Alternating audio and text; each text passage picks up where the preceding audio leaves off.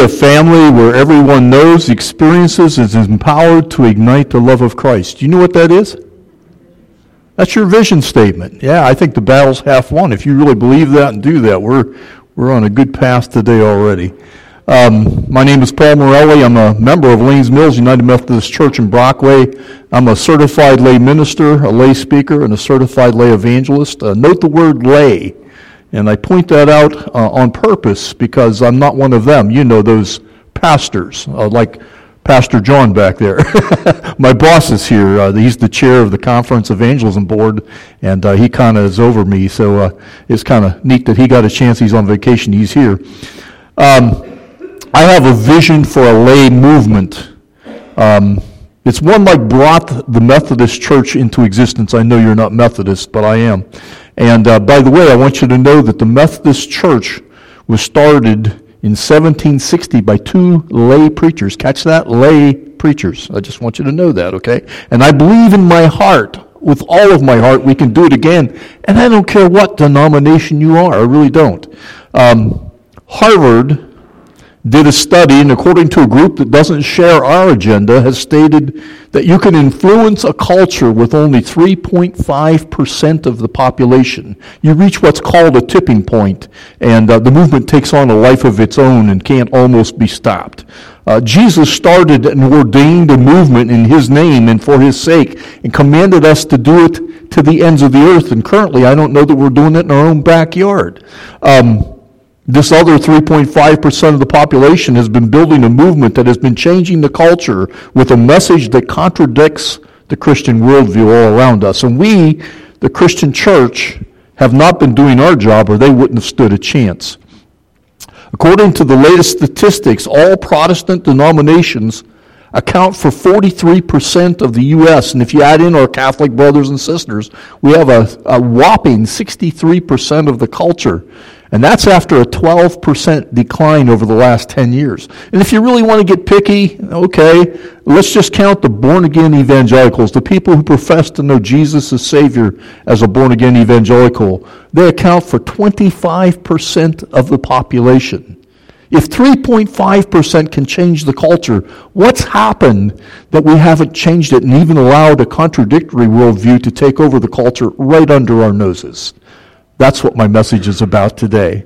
By the way, you guys have started off in a great way. Your music, your testimony, communion, and I could just almost just do a benediction. We could go home. It's been great. But I want you to hear from my heart what's happening around us, okay? By the way, Ephesians 4, verses 11 through 12 say, "Now these are the gifts that Christ gave to the church, the apostles, the prophets, the evangelists, the pastors, and the teachers," the five main gifts of leadership in the church. Listen to this. I'm an evangelist, okay? This is my responsibility. Their responsibility, these five gifts, is to equip God's people to do His work, God's work, and build up His church, the body of Christ. My job and the pastor's jobs are to build you up and help you to do His work. That's your job, okay? It's not the pastor's and the evangelist's job. So, we've prayed, we've worshiped, we've had communion. Pray with me also right before we get into the main message. Lord, first I ask that you cleanse our minds from a week's worth of pollution and distraction. Help us focus on you for 30 to 40 minutes. Second, I ask that you let your Holy Spirit invade this room and cleanse it from all evil. Bind Satan and his workers from this space and protect it, and let it be safe for us to be with you for the next hour. Lastly, I ask that you convict and convince, that you soften stony hearts and work in hardened consciences, including my own. Have your way here today. In the name of Jesus, and all God's children said, Amen, amen. I'm going to base my message today off of a scripture in Matthew 25.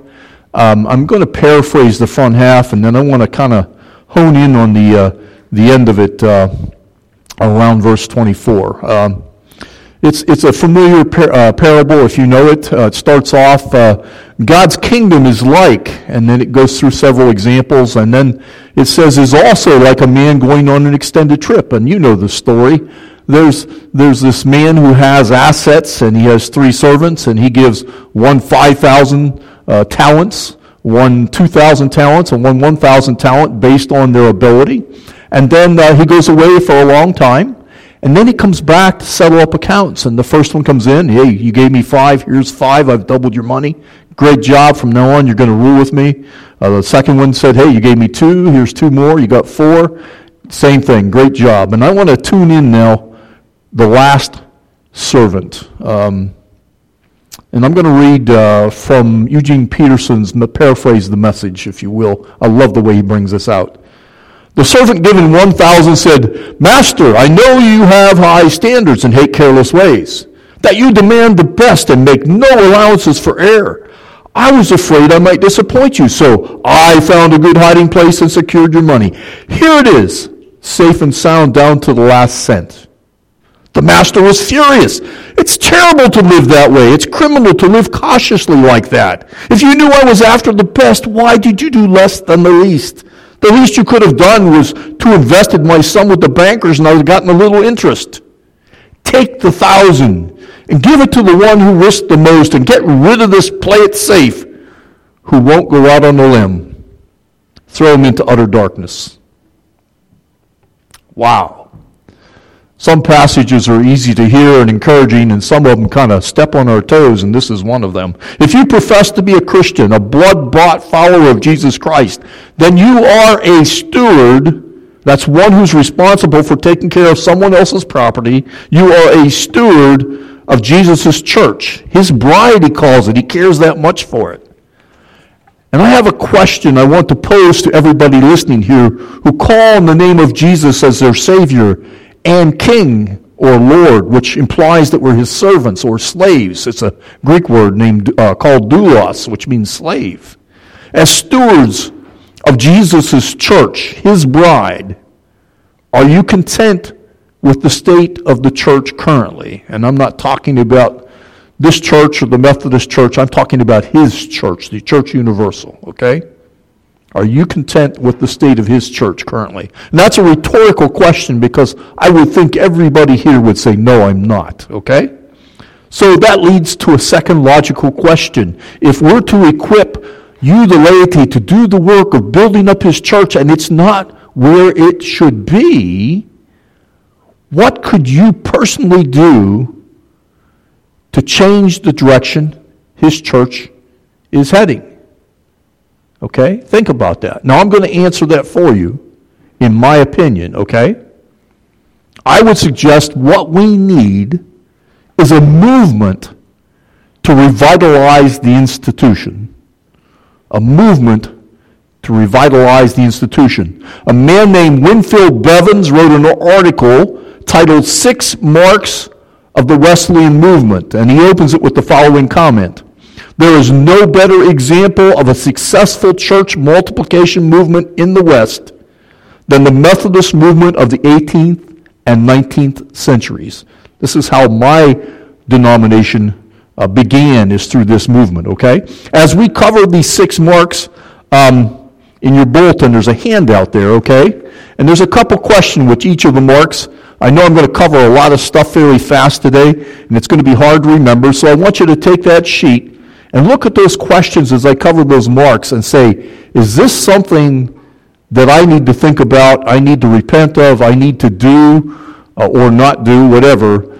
And at the end, I'm going to use this sheet as a challenge to you to do something different than what you've been doing. Okay? If we want to change, we have to do something different. I hope that makes sense. The second thing I want you to think about is that the concept of all 6 of these marks that I bring up are something that you and me, the laity, can do. Okay? We don't need the institution or the pastor to do them. It's not that you don't need a pastor, you do. You need a pastor and a teacher, but not to do these 6 things, okay? And these 6 things can change the church. All right, let's move on with it. Mark number 1 of a movement. Movements begin as people's lives are changed by a fresh encounter with the living God. Sometimes the change is a conversion experience. We heard about one of them just a few minutes ago. At other times, it's personal renewal that results in a radical commitment to follow Christ. There's usually a tipping point where the transformation occurring in the lives of individuals, that's lay people, as they embrace this vision for renewal begins to spread like wildfire. In our modern churches, many of us have forgotten the status of humankind without this spiritual conversion of their souls. We need to rediscover the why of evangelism. It's been said, people lose their way when they lose their why. Why is what makes us motivate to do things and sacrifice. In our culture, it is not politically correct to say that people are lost. But the Bible teaches that. Hebrews 9:27 has fallen into disuse in the church. It says, and just as each person is destined to die once, after this comes the judgment. That's what the Bible says. I didn't say it. I said it just now because the Bible says it. The Bible says we are born spiritually dead. We're separated from our Creator God due to an act of treason that we did in Genesis 3. You can read about it if you want. And if nothing changes, we pass from this life into eternity, spiritually dead and separated from our Creator. I want to throw an illustration out there. This gets me into trouble sometimes, but I want you to know it came from a good source. My pastor, Maggie Foreman, in a moment of weakness, shared with me that she liked a modern movie that most people would be shocked at. And it was called The Walking Dead.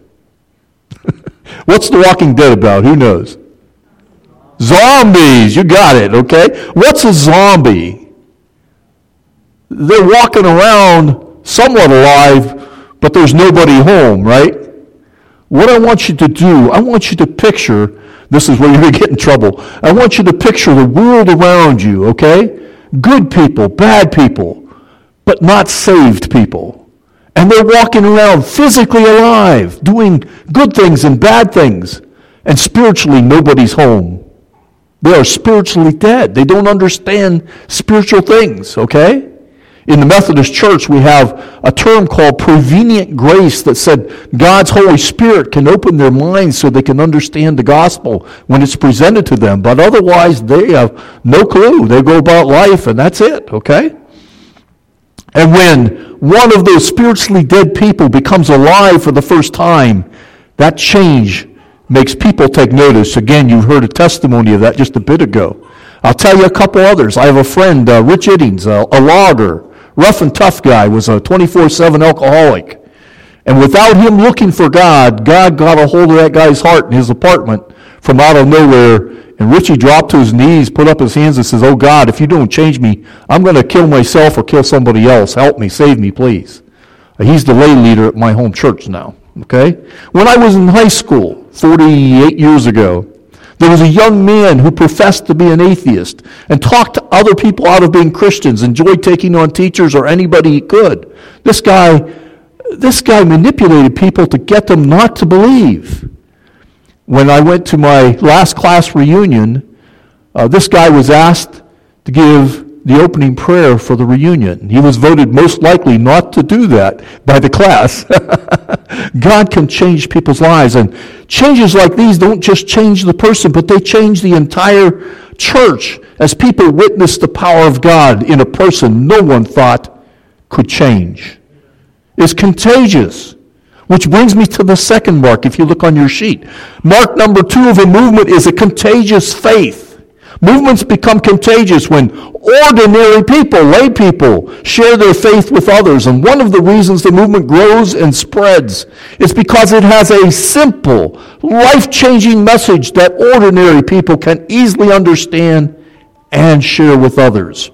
Revival can spread as people rediscover the simplicity of the gospel. In Christian movements, this growth often results from a renewed passion to share the gospel with others. And this passion spreads from one person to another like a contagion. Now, we understand contagions, don't we? We've been in the midst of this for now almost 2 years, okay? Can you imagine, just for a moment, think about this. Can you imagine if the Christian witness was spreading so much like a contagion that people were encouraged to wear earplugs so they didn't catch the contagion? Let's make it happen. What do you think? The Methodist Church, I loved when Pastor John, you gave your testimony, right? John? Yes. Okay, thank you. I loved when you gave your testimony. Thank you so much for doing that, because in the Methodist Church, we used to have a lay witness weekend where a couple people would give their testimonies how God changed their lives. And then the evangelist would get up and tell people what caused the change and invite them to experience that change themselves. That's what happened to me 48 years ago, okay? God can change anybody's heart. I don't care how hard it is. I was going to say this, I almost hate to say it. This is part of my message, but your church is a bit different than I'm used to preaching to. Can you personally tell somebody your testimony and what makes the difference in your spiritual life? You know, the testimony, what I was, what happened, and what I'm becoming because of it. Can you explain the gospel? Do you know what the gospel is? You can't tell somebody else the gospel, the good news of Jesus, if you don't know it yourself.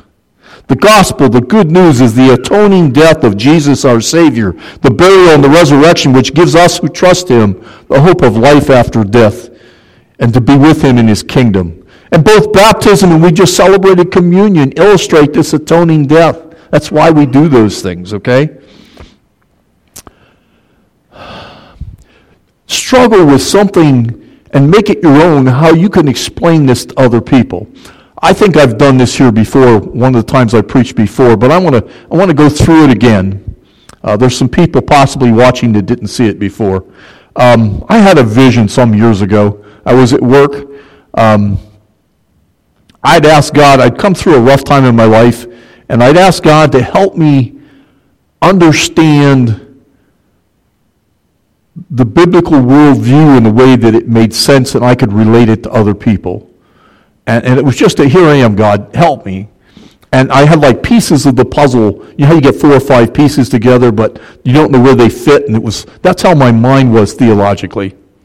And about 11 o'clock at work, God gave me, I guess, what people would call a vision. I was supposed to be working, and all of a sudden, in my mind's eye, I saw this river. It was wide like the Mississippi, not very deep. It went off real slow off and went over a cliff into the abyss, and it was full of filth. It was just disgusting, full of human excrement and oil and just everything you can imagine. It stunk, and there were people bobbing in the river, if you can imagine that, okay? And these people were covered with this filth, and one would look at the other one and he would say, "Hey, look at this clean spot on my cheek. Your cheek is filthy. You're not like me. You're filthy." And that one would look back and say, "Yeah, well, look at my elbow. My elbow's clean and yours is dirty. You're the one that's dirty, not me. I'm okay. I'm clean, okay?" And as I'm watching this, kind of puzzled, all of a sudden, in my mind's eye, there was this river going the other direction in midair. Don't get caught up in physics, okay? This is a vision. You can do these things, okay? And it's narrow and thicker, and it's crystal blue. I've never seen such beautiful water in my whole life. It just looked like a gem. And it was going the other direction above the first river.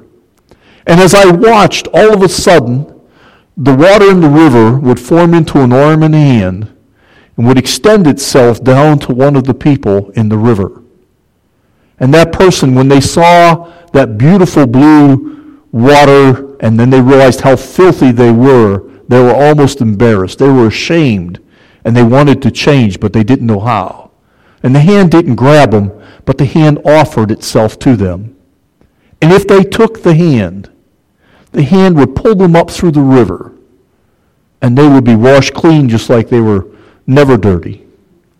And they knew they didn't make the river, they didn't clean themselves, they didn't pull themselves through the river. All they did was grab the hand. And when they would watch, and the arm and the hand would go down to somebody else, they would yell at the top of their lungs, Grab the hand. That's evangelism, okay? Find a way to understand it so that you can share it. Mark number 3, the Holy Spirit.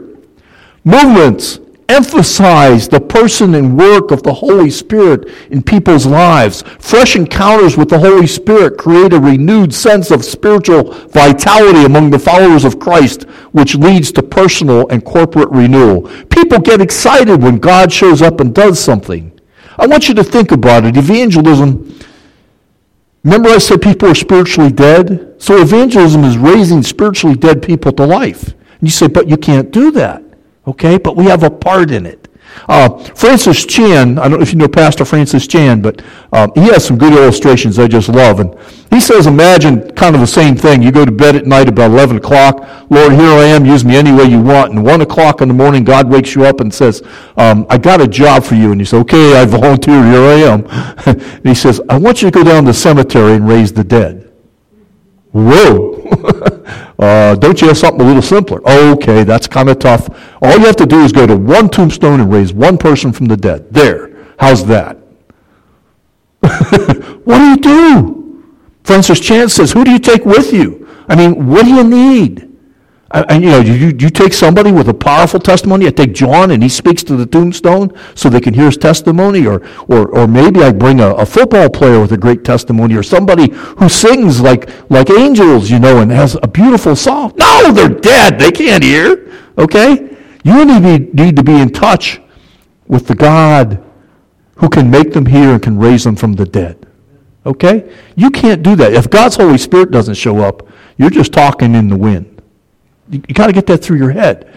Now, what that does is it starts to make the job easier because I don't have to do the impossible part, okay? I have a message I call the 3 Open Prayer Evangelism, and a guy named Ron Hutchcraft, an evangelist, talks about this. He said, he prays this in the morning, Lord, open the door, open my mouth, open their heart, okay? Lord, open the door. In the Methodist terms, let your prevenient grace go before me and prepare somebody so they're ready to hear. Help me see it. Okay, I got to open my eyes and watch for the open door. Open my mouth. That's my job, okay? Give me the words to say, the right words, the wisdom that comes from you. When I think of open my mouth, I always go back to Lanes Mills. We had a young black pastor in there that was single and raised 27 foster kids. Neat guy. But he would have the kids sing with him. And he'd be playing the piano, and he would look back over his head like this at one of them and say, open thy mouth, and that kid would just start singing out just so beautiful. Can you imagine if you're out in public and God's Holy Spirit says, open thy mouth? Would you speak? Think about it. Think about it. Lord, open the door, open my mouth, open their heart. That's God's job, to open their hearts. Take that off your plate. You don't save anybody. You didn't die for anybody. The Holy Spirit does that. So our part is to speak. We speak prophetic words of life, the gospel. Mark Mittelberg in his book Contagious Faith says it this way. Take a deep breath, say a quick prayer, open your mouth and blurt it out. The prophetic words of life. I want you to think about that just for a second. I don't know if you're familiar with Ezekiel 37 or not, but that's the story of God in a dream shows, or a vision shows Ezekiel a valley full of bleached dry bones. Okay? And he says to Ezekiel, Son of man, can these bones live again? And Ezekiel, he's no dummy, he says, only you know that one, Lord. I'm paraphrasing a lot here, okay? You read it for yourself later on. And God pretty much says, yeah, they can and they will live again, but Ezekiel, you have a part. You have to prophecy over the bones. I will raise them from the dead. You do your part, I do my part, okay? God has given us prophetic words of life. It's a message from God. We call it the gospel. It has the power to raise people from the dead. When God hears us speak the words, he can change their hearts and bring them to spiritual life. But we have to speak them, okay? Okay. Let's move on. Mark number 4, discipleship systems. Movements develop systems for discipleship and spiritual growth. This frequently looks like some form of small group structure to facilitate ongoing spiritual growth and commitment. In the Wesleyan movement we call Methodism, we had classes and bands, and that's what they did. They were lay-led and lay-attended. Sunday worship. I just want to throw this out here as a challenge. I know your pastor's not here. I think he's watching. So I want to make sure he doesn't have a problem with this. But Sunday, we call it what? Worship. You know what worship is? It comes from a Latin word, means worthship. We gather and we tell God what he's worth. It's not about us. It's about him. Okay? Discipleship groups are about us. That's where discipleship should take on. Discipleship happens best in small groups and in life situations. I encourage you, if you use your spiritual gift to do some sort of ministry, try never to do it alone. Mentor somebody into what you do to replace you, if nothing else, if not just to maybe form another group to do the same thing you do. Sunday night, I've asked permission to share this. I guess I can. Bruce and Cheryl opened up their home for a couple hours. Bruce makes some neat pizza on a pizza oven, a wood-fired pizza oven, and we eat it and have a good time. We've had Presbyterians, Catholics, United Methodists, Lutherans, atheists, and Catholic. I think we just had about everybody come. There's been about 38 to 40 people come through it. About 8 to 12 gather on any Sunday night, and we disciple, okay? We have some fun, but we discuss things. We're real with each other. We let God's gifts in the body minister each other. I'm not talking about another Bible study for more head knowledge. I'm talking about a group who learns how to make disciples in this upside-down world. Francis Chan, I mentioned him before. Francis Chan started a house church in his house and grew it to a mega church of 5,000 people. When he walked away from it, people told him he was crazy. He was successful. And he says this isn't success when 4,999 people watch one person use their spiritual gift. There's something wrong with this picture. And he now plants house churches and mentors other people. He just doesn't preach to the group, but he encourages people in the group. They all read the same scripture through the week. And then each one of them tells what they got out of it. They preach to each other.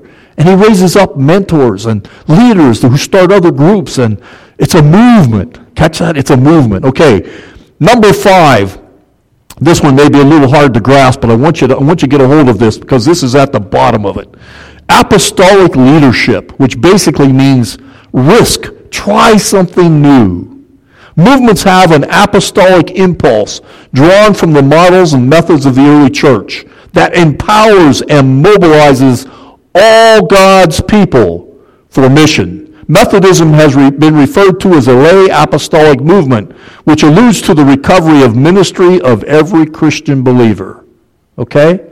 We're all to be in ministry, not just the pastor. Wesley worked to empower thousands of laity, many who became later leaders in this movement. These ordinary, non-ordained Christian men and women became the foundation as the movement spread. Apostolic means new, something new, okay? Try something new. My boss at Lakeside for 7 years, Reverend Zillhaver, told me to do 4 things in house church. I always try to make it 7 because 7's a perfect number, 4 is not, you know. He said, have you done the 4 yet? And I said, no. He said, then don't add 3 more until you do. Pray daily, worship weekly, serve monthly, and then he said, act apostolically yearly. Once a year, make his church reach out somewhere where it's not reaching now. Do that, okay? Has institutional Christianity lulled you into a comfortable, safe church? I may be preaching to the choir here. I found an article from the Courier dated May 2nd, 2019, that described how your Du Bois Alliance Church came about, and it was fascinating. I gave a copy to your secretary. A group of lay people led by several pastors over some years started on August 8th, 1924, a development that ends where you are right here, and hopefully doesn't end, but hopefully revives and does something new again. Take a risk. People in this church, from its beginning, took risks that got you to where you're at now. Keep the model going. Keep the record going, okay? Do you yearn to see a difference and make a difference, but you don't know how?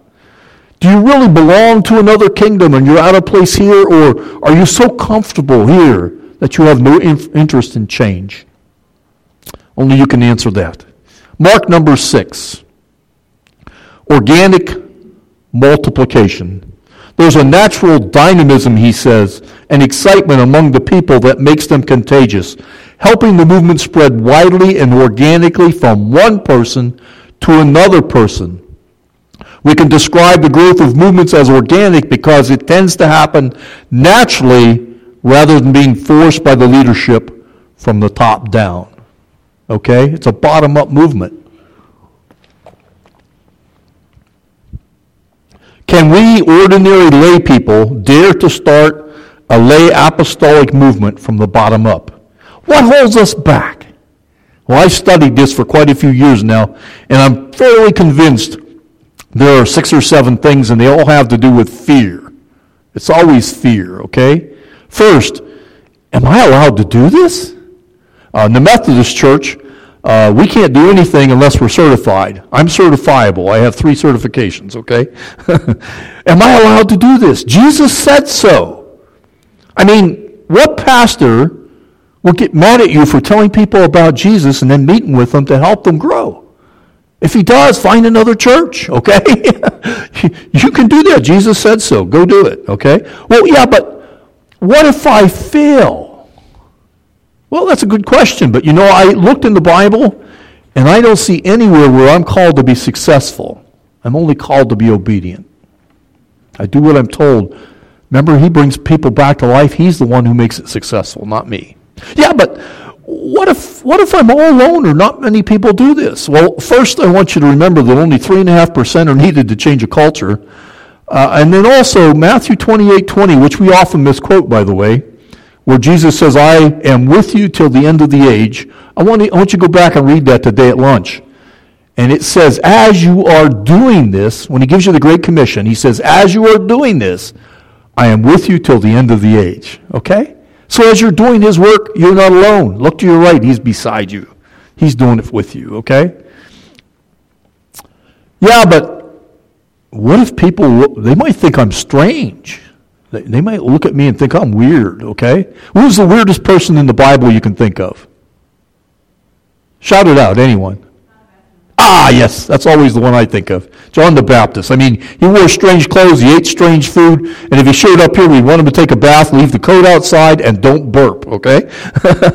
And yet, what did Jesus say about John the Baptist? Of all the prophets, John was the greatest. Now, I'd like when I leave today for you guys to like me. I gave a couple of you a survey to say how good of a job I did. But ultimately, I'm more concerned about what Jesus says when I walk out of this pulpit than what you do, okay? And I hope you are too. If he's happy with me, I really don't care what you think about me. Yeah, but what will this movement cost me? Oh, that's an easy one. It may cost you everything. I mean, get over it. You can't take it with you anyway, right? Including your life. Yeah, but I just want a comfortable, easy life now. Sorry. If you made a decision to follow Jesus, you are a part of his kingdom, a part of this movement, and his kingdom is not here. And he said that right before they crucified him and said, follow me. That's the way it is. And then the last one, this is the one I love. But I'm too old. Okay? I'm too old. A couple of years ago, I nominated a lady who is now a lay evangelist, Donna Jensen, for the Harry Denman Evangelism Award, which in Methodism is one of the greatest evangelism awards there are. She was 78 years old at the time. Donna figured out how to use Facebook Messenger and was talking to a young 14-year-old drug addict prostitute in Pittsburgh and led her to Jesus. The girl died because of the drug issue about a week later. She was pretty sick, okay? But her sister come home from the Air Force, and her sister got a hold of Dawn and says, thanks for what you did for my sister, but don't bother me because I'm a witch, and I go to a coven down near Lancaster, and I'm not into that stuff. So Donna writes a letter to the coven telling them how they can be out of freedom from bondage to Satan, and they need to leave this coven. And the leader read it out loud to the group so they could mock Donna, and 5 of the witches got up and walked out, and she told me that the leader died of a heart attack that week, okay? Donna is a barbarian for Jesus, okay? Try something. I don't care how old you are. She lives in a home I think it's the 5th or 6th floor when you go into Punxsutawney on the right there, in one of those apartments. Her apartment looks like a bookstore, a Christian bookstore, and she invites all the people in the place to come in. Do something. Find something you can do no matter how old you are. I want you to think about this. The Apostle Paul described baptism as a watery grave. Romans 6 states, "Have you forgotten when you were joined with Christ Jesus in baptism? We joined him in his death, for we died, were buried with Christ by baptism, and just as Christ was raised from the dead by the glorious power of the Father, now we also may live new lives." When you acknowledge Jesus as Lord and King of your life, you become a member of his kingdom and pledge allegiance to that kingdom. But you can be sure this upside-down world won't like you. But we are to mimic him, and they killed him. And he said, can you expect any better treatment? But you say, but this is a scary way to do church. Why? It's almost uncivilized. And I want you to suggest that we're not called to be civilized, but we're called to be barbarians. A barbarian is a foreigner who is uncivilized, and they live in another culture, and their passion is to turn that culture into their culture. That's what barbarians do. Okay? Now, I'm not suggesting you be rebellious to this world's kingdom. Romans 13 says God has ordained government to restrain evil and given them the power of the sword to do it. Okay? But I am suggesting that you, like Peter, be faithful to God's kingdom first, no matter what the cost. And also, let me make it clear, we do not fight people. People are sacred. People belong to God. That's what sacred means. They are his property. Be careful how you treat his property. People are our mission field. But ideas and philosophies are not sacred. Have at it. Learn how to deal with the ideas and philosophies of the age and go after them with everything you've got. Paul says, we don't fight against flesh and blood, but against spiritual forces of wickedness. And Paul tells us our weapons are not carnal, which means fleshly or worldly. Our weapons are spiritual. Jesus' kingdom is upside down. Actually, no. Jesus' kingdom is right side up, and the world around us is upside down. You got to get a hold of that, okay? We don't live for life here. The Bible says we are passers through. We are sojourners, and we live life for there.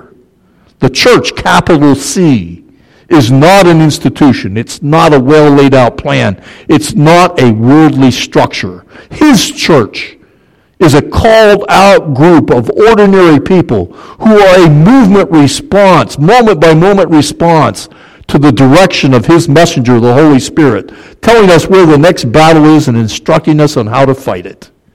And we need to understand and commit to this barbarian vision, because if we don't, this movement will never start. It will perish before it takes off. And I want you also to understand, this may or may not be popular, but this vision, this movement is our job, and it does not change. No matter who is president, no matter who likes us or dislikes us, or agrees with us or disagrees with us, or whether we're doing it in freedom or under oppression, our job, this vision, remains exactly the same until he returns. Copying Dr. Martin Luther King's line, I have a dream of Jesus' kingdom where all of his blood-bought children take risks to build his kingdom. Are you able to see this dream? Does the vision spark some interest in you? Does it motivate you to risk and see it fulfilled? Can you hear him whisper to you, why not take a risk and see what happens? Or is your vision so dim that you succumbed to civilized religion that takes away the risks and lulls you into inaction? If you've seen the Monty Python comedy In Search of the Holy Grail, King Arthur, they face this cave where this monster protects the Grail, and some of the knights get kind of beat up pretty bad, and he takes his sword and holds it up in the air and says, run away! Do you find a tendency to run away from spiritual risks? Let your love for the King who gave up everything for your sakes, we celebrated it at communion, let him clarify the dream and renew your vision and passion again. May you rediscover a love that trusts him, not for this life where we are separated from him, but a love that fully trusts him as we live and work for the life where we will be together forever. Are you starting to feel the barbarian in you rise up a little bit? Paul says nothing, not even death, can separate you from him. So why would you be afraid of anything? Could you love him with a reckless love that responds with, Lord, you speak, and I will do it? No holds barred. No, an institution will never do for a barbarian. Only a movement will do. The comfortable life of ease and safety will not bring fulfillment. This moment's for you. You remember that young atheist 48 years ago in high school that talked people out of believing in Jesus? That young atheist is standing before you today, challenging you to take risks to serve him who died in your place on Calvary, and do it with all of your heart, soul, mind, and strength. Can you hear the barbarian call? If you hear him, won't you respond, yes, Lord? Let's pray.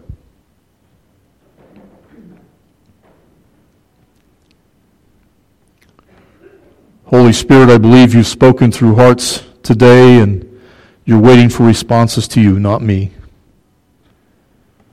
I pray that you would search this room for those responses, and that you would hear hearts that would call out to you, and maybe even trembling in fear would make commitments to you to do something for your kingdom, for your sake, and out of love for you. Start the movement here, Lord, I pray. In Jesus' holy and powerful and precious name. And all God's people said, amen. I got an addiction. It's a little bit different. Before I do the benediction, I've got some books down here that I want you to consider reading. One of the reasons Christians don't tell people about Jesus, even good Bible-believing Christians, is that somehow deep inside, culture has convinced us that we believe in something like the Easter Bunny or Santa Claus. Okay? This one book is called The Story of Reality, and what it does is it helps us understand how the Christian worldview represents reality better than the other two competing worldviews out there. And there only is two other ones, really. Okay?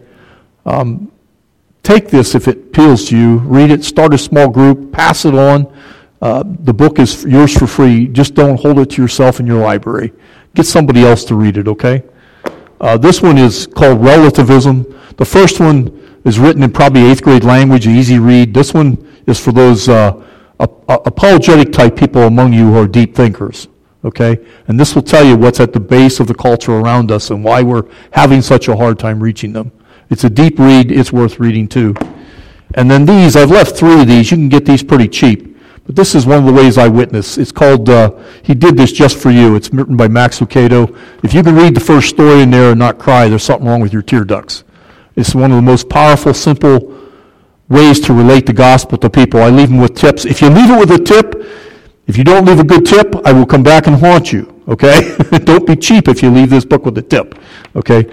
But you can leave it in restaurants. I'll go outside the hospital. I'll keep a couple with me. If somebody's sitting here waiting for a car, hey, can I give you something to read while you're sitting there? About half the time they'll take them, okay? Find some tool to help you do what we're called to do, okay? My benediction. About 40 years ago, a guy named Larry Walters, a 33-year-old at the time truck driver, lived in a small gated community just outside the LA International Airport. It was a gated community, a fenced-in community. Every house had fences around it. And he would come home from work, and he would sit on a lawn chair, eat a couple peanut butter jelly sandwiches, and drink a six-pack of adult Kool-Aid. And as he had done this, at some point he got kind of bored, and he thought, I need to do something. And so one day he attaches 40-some balloons to his lawn chair, fills them full of helium. He's got a weight on it. Takes a BB gun. His plan is to go up in the air, float above his neighbors, and wave at them while he drinks another six-pack of his adult Kool-Aid and eats another peanut butter jelly sandwiches. I think by now he's had too many already, okay? So he does it, and he cuts the weight free and immediately ascends to 11,000 feet into the landing pattern of LA International in a lawn chair, Okay? The first two pilots land and say they saw a lawn chair at 11,000 feet. They whisk off to the psychiatrist. Okay? Finally, they convince somebody that there's a lawn chair up there, and they somehow get a helicopter there and get him on the ground. Okay? I don't care how, but when he's on the ground, the reporter comes up and sticks a microphone in Larry's face and says, "Larry, were you scared?" He goes, "Yep." "Larry, are you going to do it again?" He says, "Nope." "Larry, what made you do it the first time?" He says, "Well, you just can't sit there." That's my benediction. You just can't sit there. Go, barbarians, invade this world around you. Amen. Amen.